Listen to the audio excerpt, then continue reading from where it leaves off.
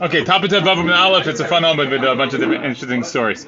So the Gemara read Tana Rabbanan about 6 lines down. Tana Rabbanan Mazeb Rabbi Yoshua ben Chananya Sheyomed Al Gav Ma'ala Beit Habayit. So the story of Rabbi Yoshua ben Chananya was standing on the rise or the heights of Har Habayit.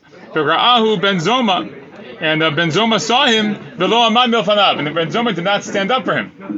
Amar Lo Me'ayinu L'Ayin Ben Zoma says where and to where is Ben Zoma? Rashi says third line Me'ayin Tavo Ve'ein Libcha Tarud. Like where are you going to that you're so distracted that a big chacham like me walks in and you don't stand up.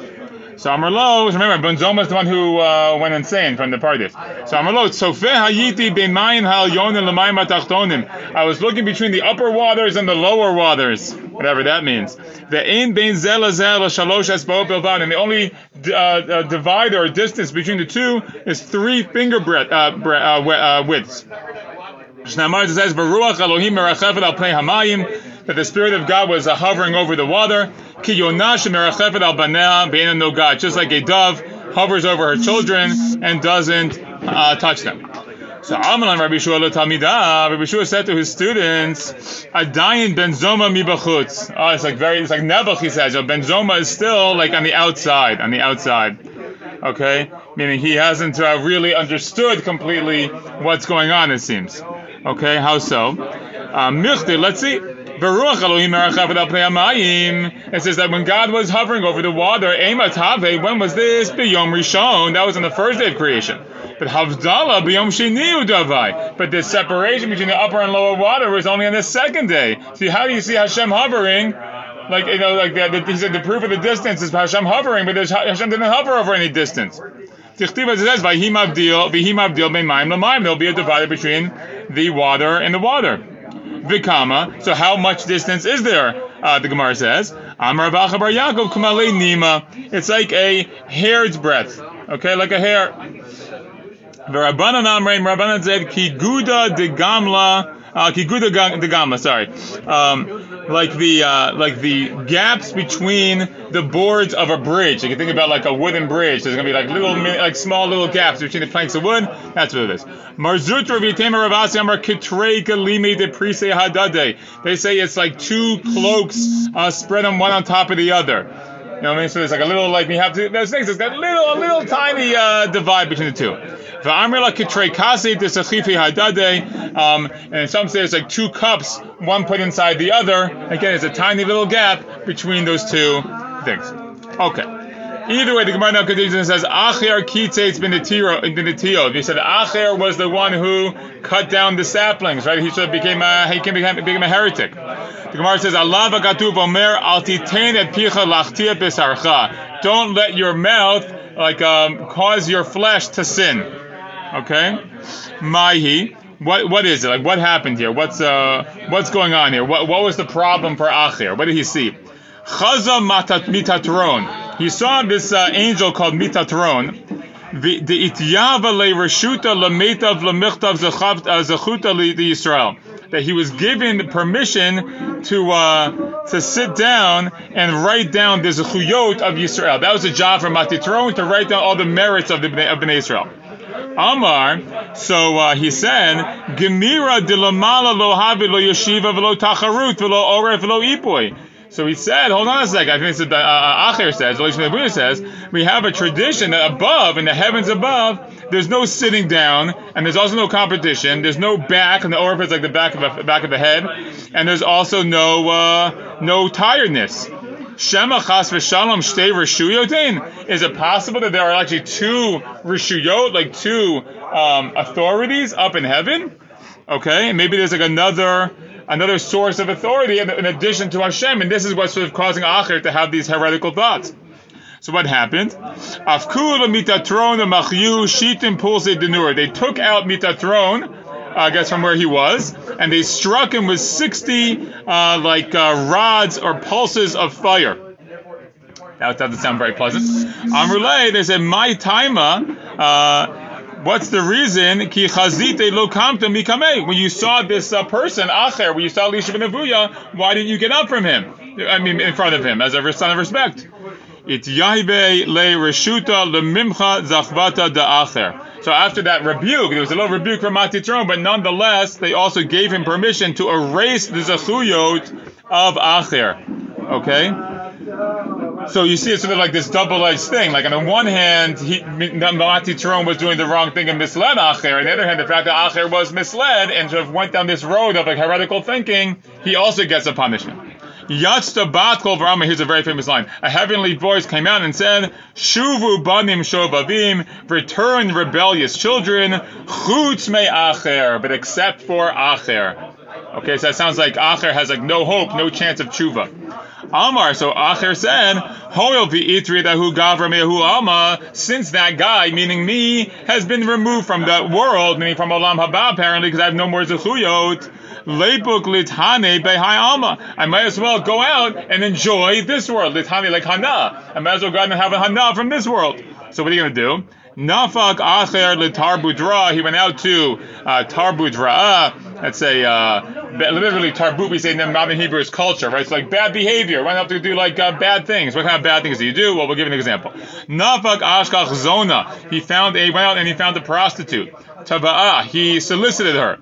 Amr Leh. She said to him, I guess I guess the prostitutes were members of the community, so they knew who was who. V'lav Elisha ben Abuya? Aren't you Elisha ben Abuya? Like, I don't know if I can offer my services to you. You're a great rabbi. This is very uncomfortable. Akar pugla mimishra b'shabes v'yayvla. He plucked a turnip from the radish, from the ground on Shabbos, and he gave it to her as a sign. He's basically saying, I'm not even Shomer Shabbos anymore. Don't worry. Like, this is okay. Amra, she said, Acherhu. She said, he is other. He's somebody else. Maybe I don't know if this is exactly how he gets his name. We saw it in his earlier story that that they said Chutz me'acher. But you see again in this sort of a more natural way, someone says he is acher. He's somebody else. He's not quite the same person he was before. Okay, now we have some more stories. Sha'al Acher Rabbi Meir la'achar sheyata l'tarbu ra. So he asked Rabbi Meir. Now Rabbi Meir was his student before, and he was a student of Rabbi Elisha ben Avuya. So now Acher asked Rabbi Meir the following: Amar lei, my dichtiv gam et zeh lumad zeh asah Elokim. He says, what does the meaning when the pasuk says Hashem has made this one as well as the other one? Meaning like this one as in correspondence to the other one. He says as follows: Kol masha bara kadosh baruch hu bara kenegdo. So this is Elisha ben Avuya's point. Whatever Hashem created, He created something. I'm sorry. This is what Rabbi Meir responds. So whatever Hashem created, He created something else in correspondence to it. Bara harim, bara gvaot. He created mountains. He created hills. Bara yamim, bara narot. He created seas. He created rivers. So Amarlo. So he says back to him, Acher says to him, Rabbi Kiva, Rabcha, lo amarkach. That's not what Rabbi Kiva, your Rebbe, said. No, he's saying, so like, you have more than one Rebbe. I'm not your only Rebbe. Rabbi Kiva also. He didn't say this. Ella, what did he mean? It's what did he create? Bara tzadikim, bara reshaim. Bara Gan Eden, bara Gehenim. Okay, like he created righteous people and wicked people, created Gan Eden and Gehenim. Meaning Acher's version of it based on Rabbi Kiva is a much more like depressing vision. But with Rabbi Meir, it's like, oh, there's good things and like slightly less good things. Like Harim, everything, there's variety in the world, right? It's like, it's all great. But Acher's version is, it's like good stuff, but there's also really bad stuff. Every single person has two portions. One's in heaven and one's in Gehenna. Zachav, he merits tzaddik. If he merits, so he to be a tzaddik, he gets his portion and his friend's portion. If it becomes liable as a rasha,